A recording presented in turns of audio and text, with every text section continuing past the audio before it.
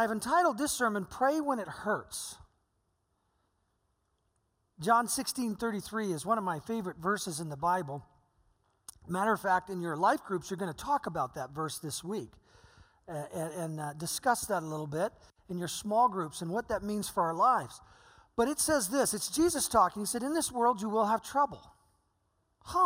There's a lot of teaching given to Christians or followers of Christ today that if you do everything right, you won't have trouble. But that's not what Jesus said. He said, in this life you will have trouble, but be of good cheer. Jesus said, I've overcome the world.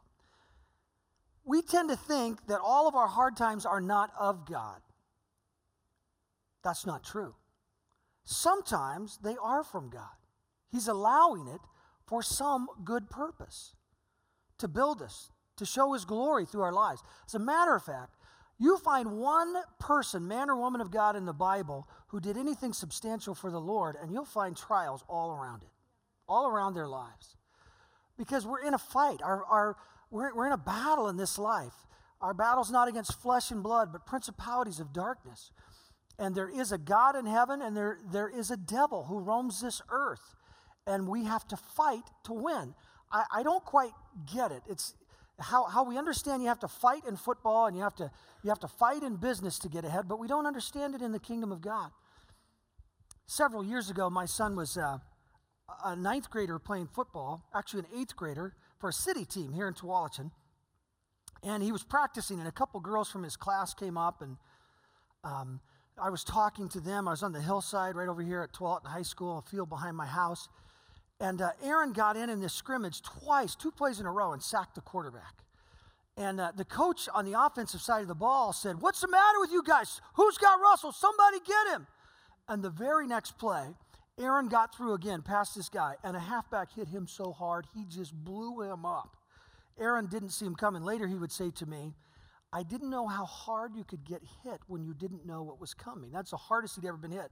And right as he was just blown up on that play, one of the girls beside me said, which player's Aaron down there? And I said, oh, he's down there somewhere. That's the best I could do to cover him, you know. But here's the deal. You play football, you want to play well, you're going to get hit hard sometime. And I'm going to tell you, you want to do this thing in life called the church, you want to be a believer of Christ, you go hard, you give your all, you're going to get hit hard sometime. And you got to learn to take a hit, and you got to learn to say, all right, people get hit. We can't get mad at God and say, God, where are you? Or God, why don't you care about where I'm at? He does care. He does love. We're in a battle. There's a place called heaven where there's no more pain, no more crying, no more tears, where the old order passes away. It's called heaven. This is not heaven. I still believe that the best life on earth is a life in Jesus. But I don't believe that if you're going to live for the Lord, you'll never have trouble. When we pray, we must pray with this in mind. Let me pray now. Father, I pray that you would reveal the truth that sometimes you call us into a battle. But you have purpose, God. You have purpose for everything you do, and you're good. And as our friend Donnie said, there's someone on the other side, if we work through it, that we can reach and bless, who needs what you're putting into our hearts. So God, reveal your truth to us today through your Son, Jesus Christ, who prayed when he hurt. In Jesus' name, amen. First point today from this passage we're going to look at, the Garden of Gethsemane. That's what we're talking about today. Sometimes we hurt, but that doesn't mean God's not for us. Sometimes we hurt, but it doesn't mean he's not for us. Matthew 26:36. Then Jesus went with them to the olive grove called Gethsemane. And he said, sit here while I go over there to pray. And he took Peter and Zebedee's 2 sons, James and John, and these are the 3 that were closest to him. Jesus had the 12, he had the 3, and he had the 1. The 3 were these 3, the closest to him was John. His best friends are with him. And he became anguished. Now listen, this is the Son of God, this is Jesus Christ, this is the Prince of Peace. Listen to what he went through. He became anguished and distressed, and he told them, my soul is crushed. Jesus was crushed with grief to the point of death. Stay here and keep watch with me. These days, followers of Jesus Christ have too many teachers telling them that it's all about life enhancement. That's why you need to follow Jesus. As a matter of fact, I was looking at this sermon and praying this morning. I said, Lord, this looks like a sermon that could empty the church, not fill it, you know. But you can't think that way as a preacher because we're kingdom people, right? We're not grow Horizon, we're grow the kingdom. And if 5 people give themselves completely to Christ because they hear this today, the nations could be shaken.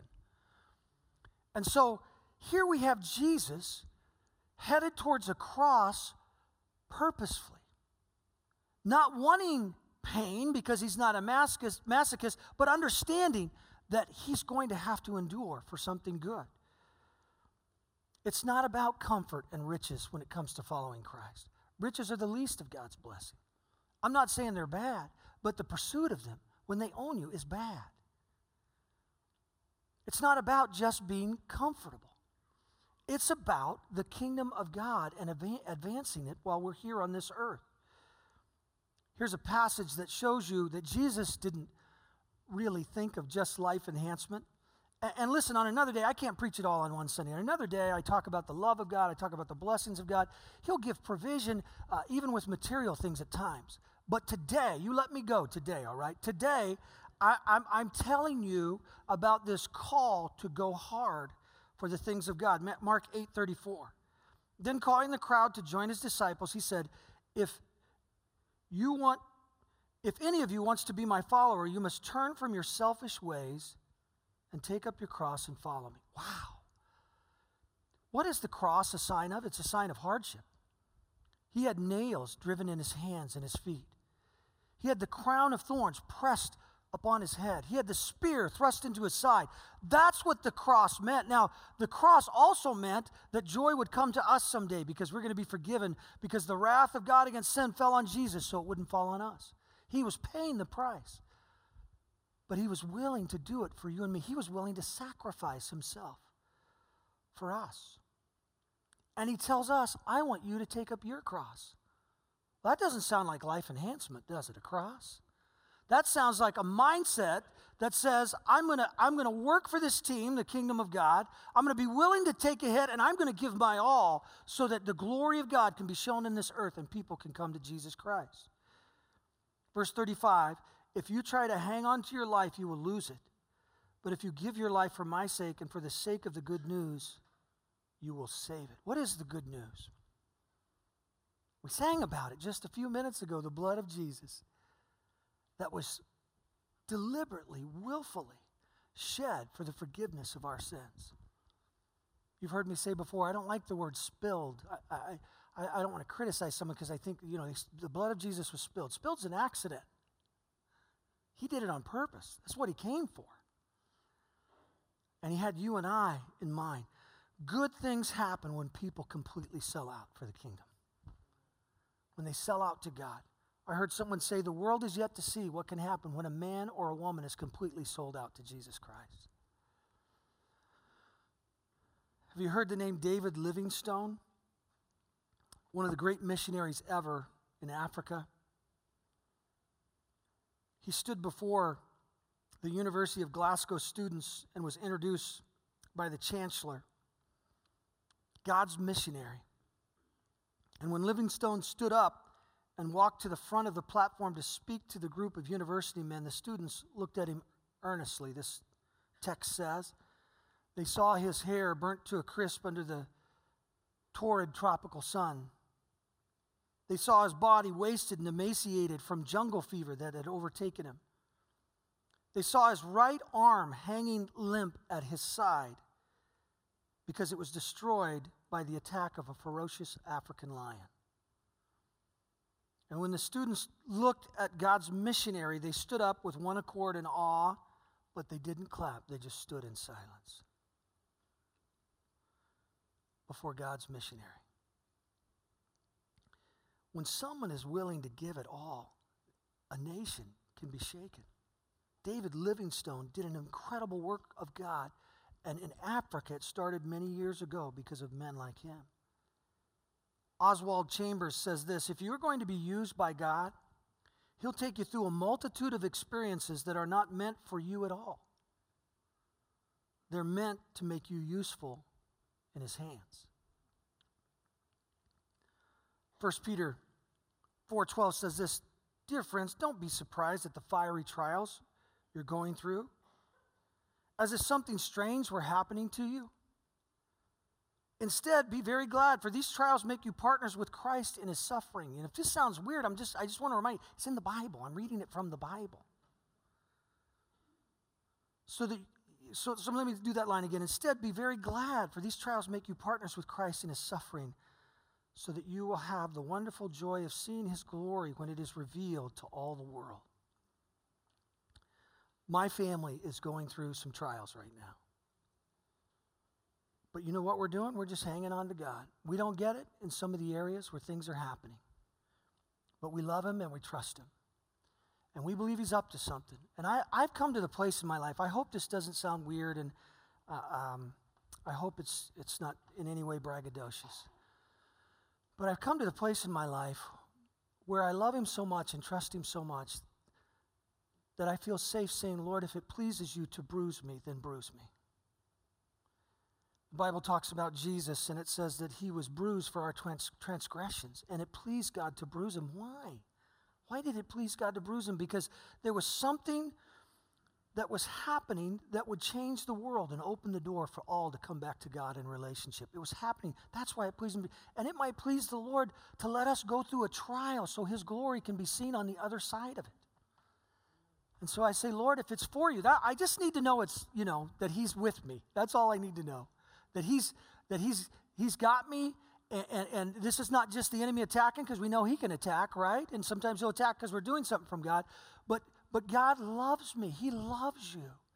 And if he's allowing you to go through a trial, stop asking. If your prayers only circle around the thought that you want the trial to go away, you may miss what he's trying to do. He's trying to build you up. He's trying to make you a witness. He's giving you a testimony sometimes. I know we bring it on ourselves sometimes. That's not exactly what I'm talking about. Sin that would hurt ourselves. I'm talking about a trial that comes when we're doing things right. And we love him. But we can trust him. And you know what we have a hope in our family for? The joy of seeing his glory on the other side of this. This morning, I had this surgery, and I'm lisping a little bit. It seems worse today than before. I'm numb on my right lip. And at the end of the altar call, I was speaking, and I went something like that, It's like, what happened there? But I can't help it, right? So here's the deal. I'm just going to preach, right? And I might be the lisping preacher, but I'm going to preach and lift up Jesus. Because I'm not a person who thinks that everything's supposed to be peachy keen all the time. I'm a person who's in it and knows you got to take a hit every now and then. And let's go. Let's do something for Jesus. Let's give our all. Because on the other side is joy that's amazing. Not only for our lives, but for the lives of others. And that's what God wants us to have a heart for, is not only ourselves, but his kingdom growing in the hearts of others. Second thought, we need to pray for God's will and not our own. So vivid here in the Bible. We tend to give our prayer list to God about what we want him to do for us. And rarely does our human nature bring us to a place where we'll say, God, but if that's not what you want for me, then bring what you want for me. Matthew 26:39, he went a little further, still talking about Jesus. He bowed with his face to the ground, praying, my Father, if it is possible, let this suffering be taken away from me. See, he wasn't a masochist, and neither am I, and neither should any believer be. He wasn't begging for pain. He wanted the pain to go away, but he was willing to endure for our sake, if it be God's will. And he knew it was. Yet I want your will to be done and not mine. The most effective prayer, we're talking about prayer these weeks, right, is a prayer that deliberately submits to the will of God. Because you understand that he's good, that he's loving. Now, you say, well, this doesn't sound like it will make my life all that great if I have to take some hits for God. Listen, it will make your life more fulfilled. That longing of fulfillment in our hearts happens when we totally fall in sync with his will for our lives, and we start to see amazing things happen as God works through our lives to bless others. I remember when I first surrendered to the ministry, I did surrender. I didn't want to be a preacher. Took a while, but I got there. I remember the day that someone came to Jesus after I preached the first time. I thought, oh my word, eternity was just affected. I remember the feeling in my heart of the blessing to know that I get to partner with him. I said it in the first service. Now, you think, well, this is hard, but think of it in business terms for just a moment. What if you had a private business that was going well, and one of the top 20, a Fortune 20 company, a business in America, called you and said, you know what, we heard about you, we like what you're doing, we want to work with you. Would you consider working with our business? Well, and here they are, they're just famous and they're well known and they've discovered you and you have this decision to make. It's flattering. Well, think of that scenario and then think of this, that the King of Kings and the Lord of Heaven, the Lord of Lords, the Lord of Heaven has looked down upon you and said, you know what, I kind of like you, I want to work with you. He wants to work with you. We get to work with him. That's what makes this so exciting and so amazing. And this means putting his interests first in our lives, right? If we're gonna get on board with him, then we put him first. James Montgomery Boyce, a wonderful pastor, Presbyterian pastor that passed away a few decades ago, said this: our concern should be for God's kingdom and God's glory rather than our own. Our concern should be for God's kingdom and God's glory rather than our own. Now, it's my opinion, but I'm just going to say that I don't believe most Christians live there. That their lives are all about, that the number one thing would be God's kingdom and God's glory. Jesus said it this way, not my will, but thine be done. Jesus accepted the cross and its pain because he knew God was going to bring glory to himself through his trial. And if we'll sell out, we'll see God bringing glory to himself through our lives too. And sometimes it won't be easy. Sometimes we will get hit hard. But we'll have this fulfillment in our hearts, this amazing adventure we're on, where we see the kingdom being built everywhere. And the joy of the Lord will reside in our hearts even in difficult times. Hebrews 12, verse 1, we see it here. Jesus is talking about, it's talking about how Jesus did it, and then it comes to us and about how it's similar for us. And let us run with endurance the race that God has set before us.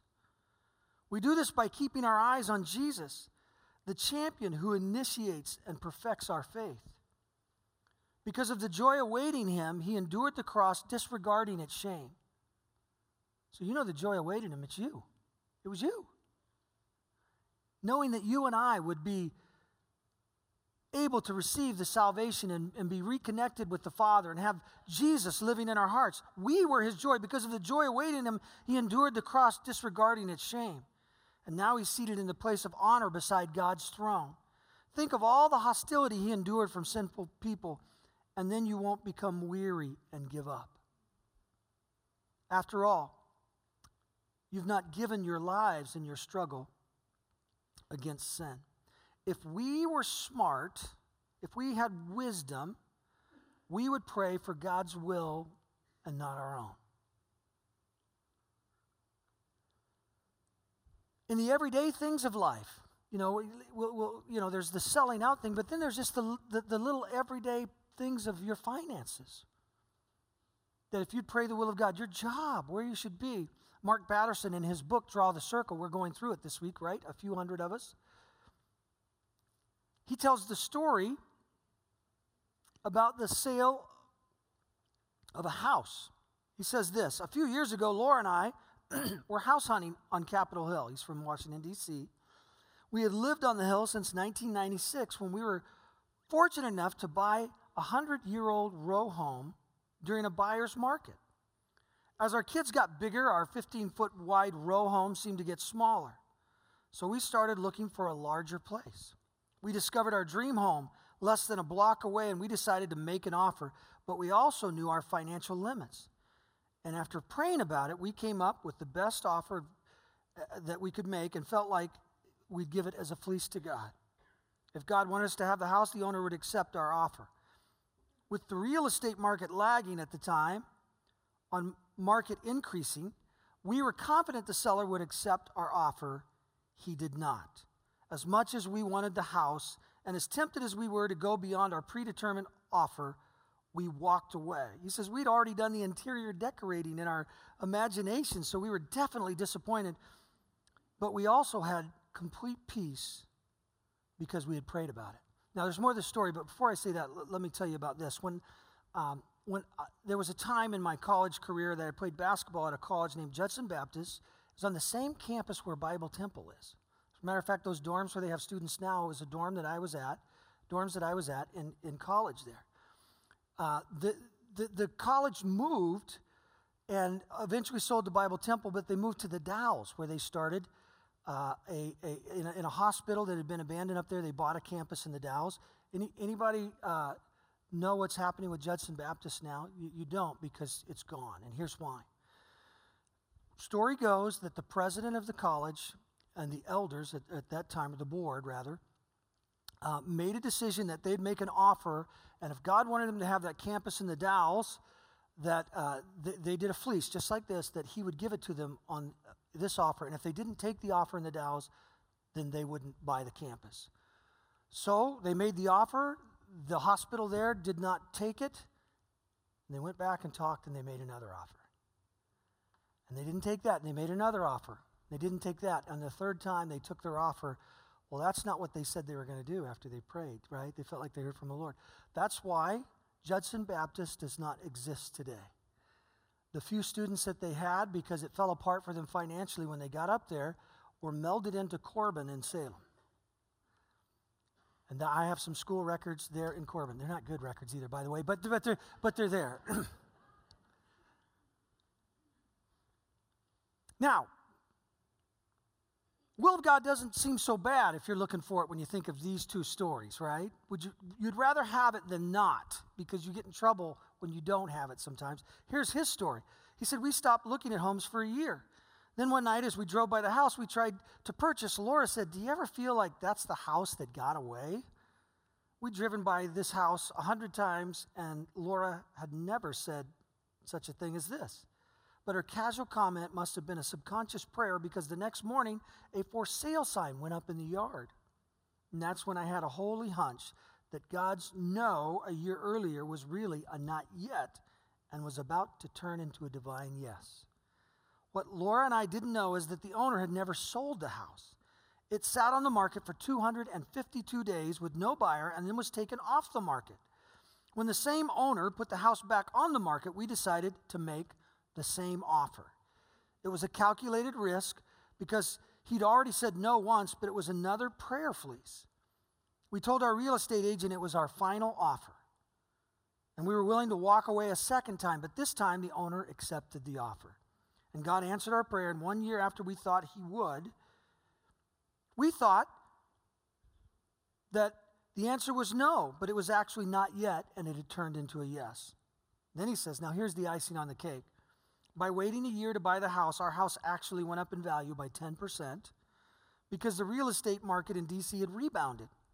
So we got our dream house for the same amount of money and sold our house for a lot more money than we would have a year earlier. The will of God's not so bad. It's just not so bad. That's why we need to pray for it. He cares about it. He loves us. He's helping us. And even in the practical things of everyday life, we need to pray for the will of God. We may want our kids to go to college in a certain place. Maybe it's because we went there. We may have plans for our children, but you know what? You better submit your children to the will of God. You better pray and get in a journey with them and say, God, where do you want my child to be? Help them discover that.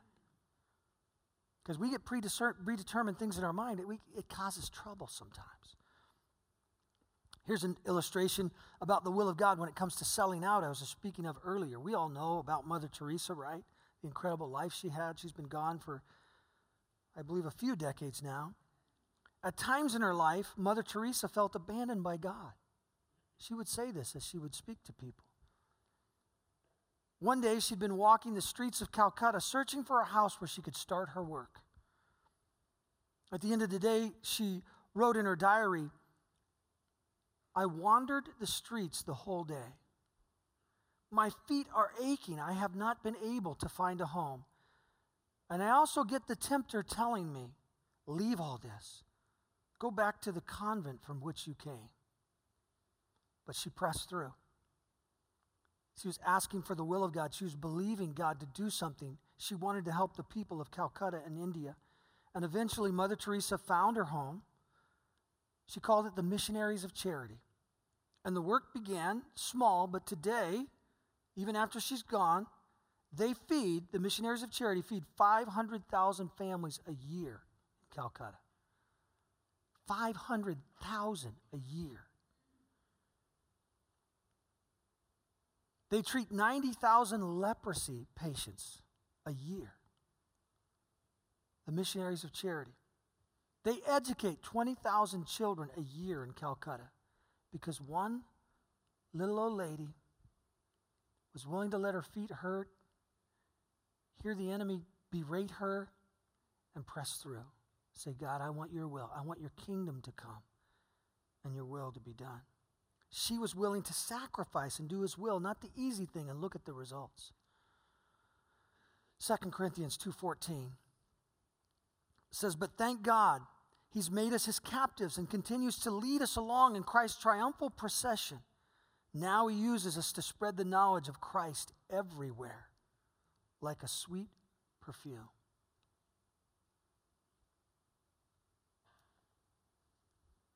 Man, that's what I want for my life. Even if it gets hard, I just like to press through so the glory of God can somehow be felt in people's lives.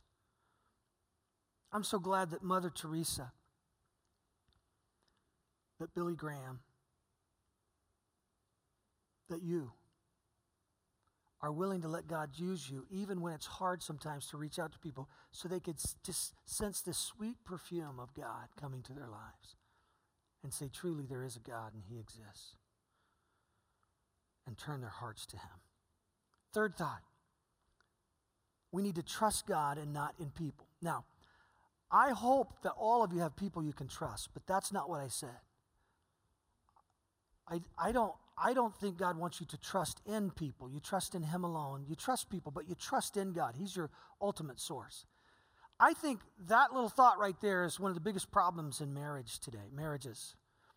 Because either the husband or the spouse look to their partner as the one that should fulfill all their desires. And here's the problem with that. They can't. They're flesh and blood. They may be great, but they're going to disappoint you at sometimes. They won't do what you feel you need. And sometimes you feel, I need this. And then you'll start to control them and tell them how they need to help you. And then they'll get all confused. And then they may get embittered. And they are not your source. Your source is God the Father through Jesus Christ the Son. And when you get close to him, instead of telling them what they need to get right, here's what will happen. He'll start to tell you what you need to do to make them feel loved and secure. And their whole attitude will change. And if they're following, he'll speak to them about loving you in the right way. And instead of pointing the finger at one another and saying, you're not doing this right, your focus will be, I want to love you because God is leading me to love you in a greater way. And when that starts to happen, two people start to bless each other that way. Unbelievable marriage starts to happen. Your spouse is not your source. Please don't do that to them. They can't fulfill the quotient. Only God. And we'll look to people. We look to our job as our source. We look to our dad as our source, or our mother. And listen, God can come through them. He's the source. He can come through them and move through them to touch you and bless you. But even that's him when it's happening right. Trust in God. Here's why. Matthew 26:40. Look what happened to Jesus, his best friends, closest ones to him in life. He returned to the disciples and found them asleep. And he said to Peter, couldn't you watch with me 1 hour? Keep watch and pray so that you will not give in to temptation. For the spirit is willing, but the body is weak. Another version, the flesh is weak. This is why we don't trust in flesh and blood and other people as our ultimate source. God is our ultimate source. Then Jesus left them a second time and he prayed, my Father, if this cup cannot be taken away unless I drink it, your will be done. When he returned to them again, he found them sleeping, for they couldn't keep their eyes open. So he went to pray a third time. I mean, these are his best buddies, They're not there for him. They're really spiritual. Peter was the leader of all the church. Some call him the first pope. Way back there. And he's not getting it done to help his friend Jesus Christ. He knows who Jesus is, and he's still not there for him because he's human. Then he came to the disciples, verse 45, go ahead and sleep, have your rest, but look, the time has come. The Son of Man is betrayed into the hands of sinners. Up, let's be going. Look, my betrayer is here. Jesus was let down by his best friends, and you'll be let down by people. I don't want people to let you down, and I hope you have good people in your life that love you, and people can bring great blessing in your life. Don't get me wrong. But ultimate source has to be God the Father through Jesus Christ the Son. Your friends are flesh and blood, and they're weak. Your spouse is flesh and blood. They're not God. And Jesus shows us, here's why this is so important. Jesus shows us that when God is all you have, God is all you need. At the lowest point in your life, when you feel forsaken by everyone, he never, ever leaves or forsakes you. He's there at a point where depression and despair could overtake your heart. He can meet you and bring the freshness of his presence into your life. He can give you joy that's unspeakable, that's not dependent on the circumstances. No one else but the Prince of Peace can do that for you. I watch young ladies who grow up in homes with dads that aren't doing it right, forsaking them, abusing them, not paying attention to them. I've watched through the years as a youth pastor and a pastor, as I run from one man to another, trying to get that feeling of being loved. Relationship after relationship failing. Let me say this, you can't even be the person that your spouse will need someday unless Jesus is number one. And when that starts to happen, you know that when he's all you have, he's really all you need. Oh, he'll send people around you. He'll still bless you. But there are going to be times where you need to keep the anchor in Jesus. God knows better than people. We think that people are the key, but they're not. We think that friendship and the friends we have now are the most important thing, and they're not. God's the most important thing. I felt the Lord wanted me to tell this story, so it may be just for a few people or for someone out there, but I think it'll apply enough for all of us. It's one of those things where I said, Lord, I'm not sure this is working in my sermon. And I felt like he said, yeah, just do it. So here we go. I was a ninth grader living in Willows, California. If you've been down I-5, you've passed it. The only good thing there is a Starbucks. That's the only good thing there. It's a high school, about 400 kids, bunch of farmers, and fairly nice people, but I was a very outgoing kid and went to a lot of schools growing up, and always had an easy time making friends because I just had a personality that would go after and embrace people. But I could not make friends in Willows. They would not let me be a friend. And you know, when you show up in a town, you're kind of at their mercy, right? It's whatever place, whatever they want is the way it is until they let you in. And they wouldn't let me in. And so I had a very lonely year, probably the worst year of my adolescence. And about 2/3 through the year, I made a friend. And then I made a couple of them. Then I made a few of them. And then a couple girls actually talked to me. You know, I was a ninth grader, and I made a couple friends that were girls, and I thought, cool, we got a breakthrough. This is great. You know, this is not so bad now. And I went home one day shortly after. My dad announced to me that we were moving. And it had been so hard. I went into my room as a ninth grader and just cried and cried and cried. Because all I could think was, we're going to go back. We're going to go to another place. The same thing's going to happen. I won't find friends.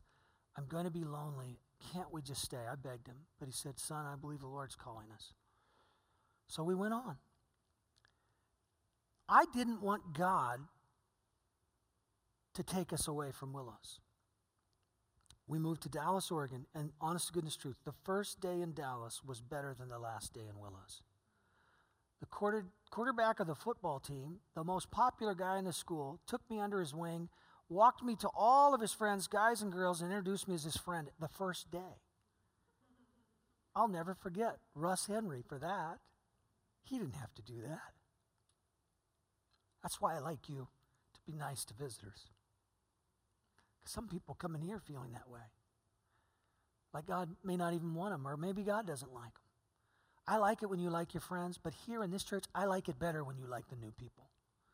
Because you can be with your friends a lot beyond this place. They're coming to find out about Jesus for the first time, many of them. And you've got Jesus all over you, so I want you to love on him.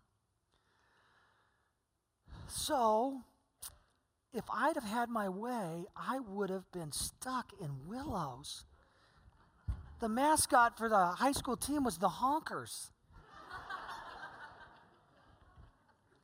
I was on the freshman football team. They called us the Goslings. Don't want to be in Willows. You want to be in Dallas with the Dragons, man. That's a mascot. All these bears, fire, and they're gone. You know what? Lion, bear, dragons kill them, slay them all. Little did I know that not only would Dallas start out better, but there was an unbelievable beauty there named Karen. If I would have had my way, I probably don't meet that precious woman that became my wife. God, no, don't do it to me. Don't send me there. I love you too much to give you your way, son. We can trust him. Proverbs 3:5. Trust in the Lord with all your heart. Don't lean on your own understanding, or don't depend on your own understanding. Seek his will in all you do, and he will show you which path to take. And the last thought today, I'll do this point quickly. God sometimes works in ways that are mysterious to us, but we can still trust. That story was a mystery to me, but I discovered it. Matthew 26. We know what happened with Jesus. We know the story, but if someone comes to us, even the disciples, Jesus told them what was going to happen, and they're running around going, no, this can't be. This isn't right. Does not compute. Peter said, no, Lord, I won't let it happen. And Jesus said, get behind me, Satan. The mystery was he was brought to this earth to be slain as the spotless Lamb of God to take away the sins of the world. But that's not logical to Peter. I might have been Peter in that sense. You might have been Peter saying, wait, no, I love you. You shouldn't die. Matthew 26:47, and even as Jesus said this, Judas, one of the 12 disciples, arrived with a crowd of men, armed with swords and clubs. They had been sent by the leading priests and elders of the people.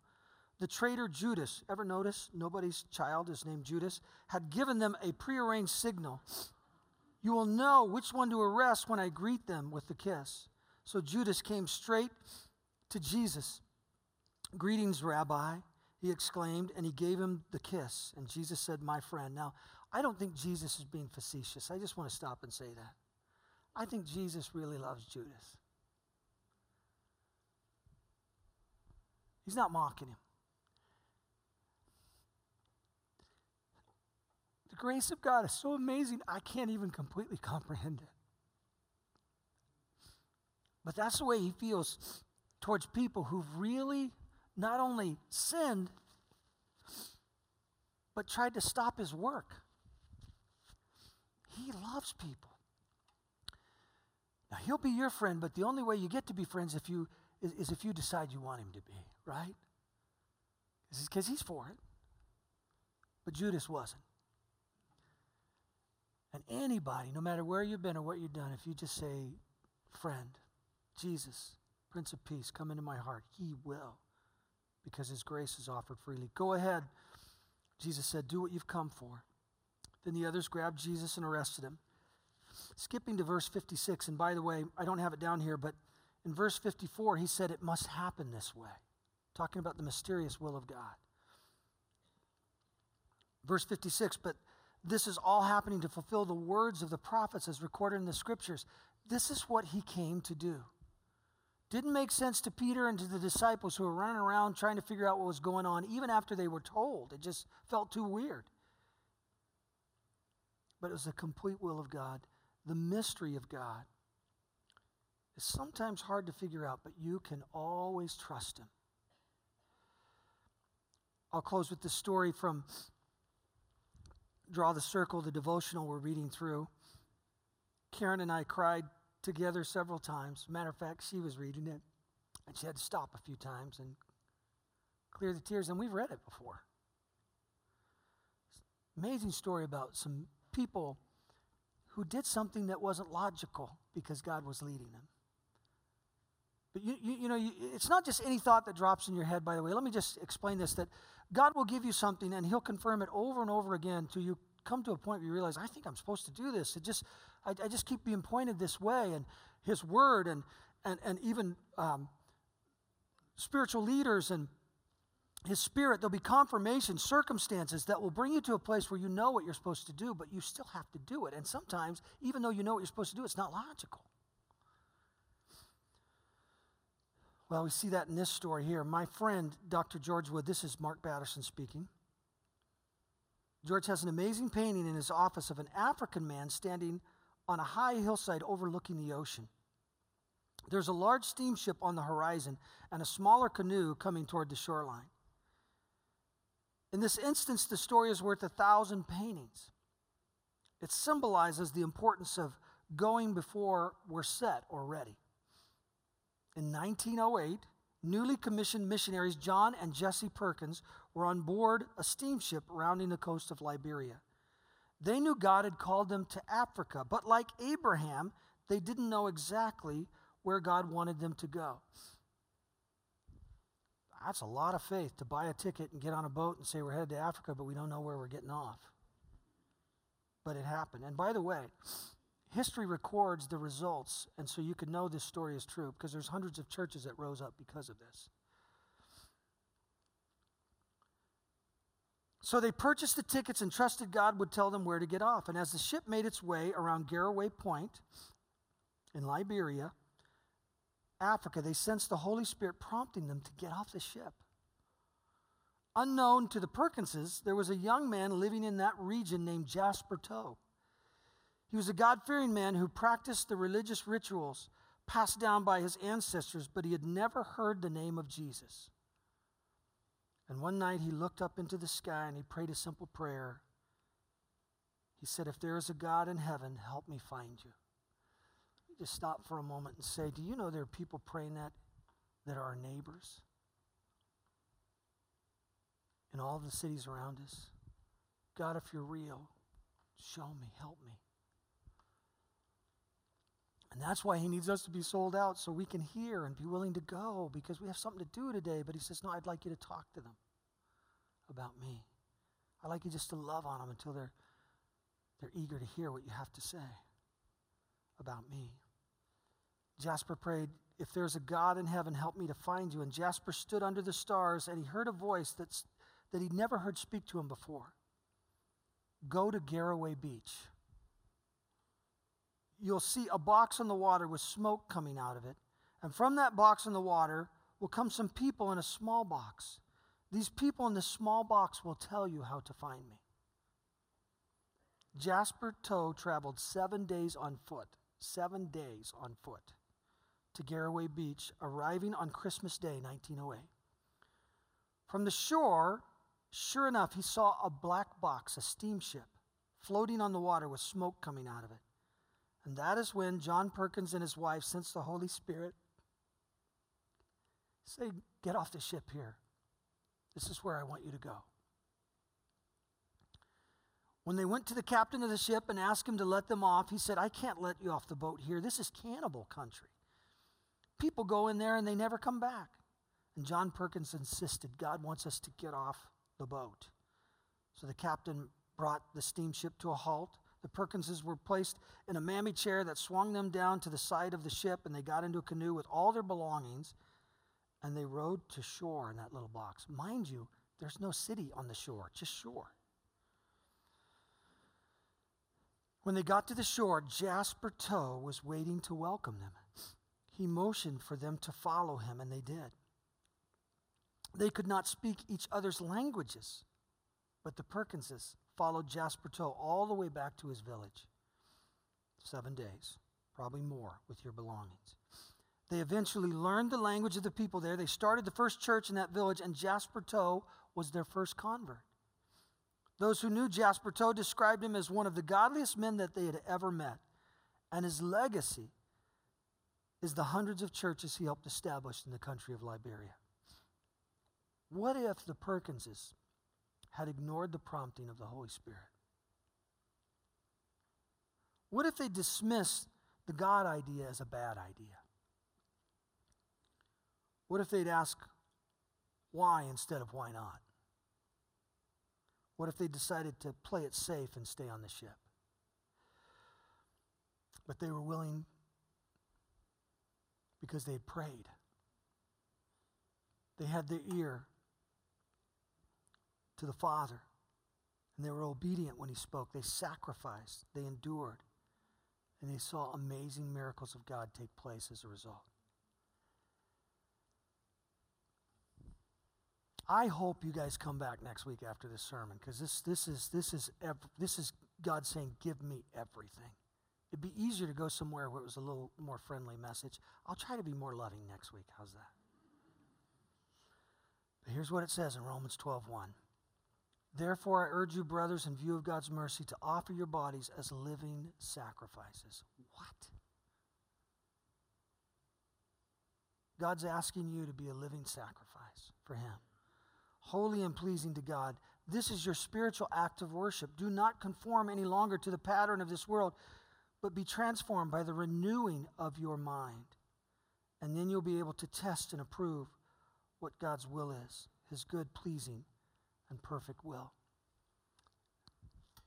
There's probably not many of you who sit here who'll be called to Africa.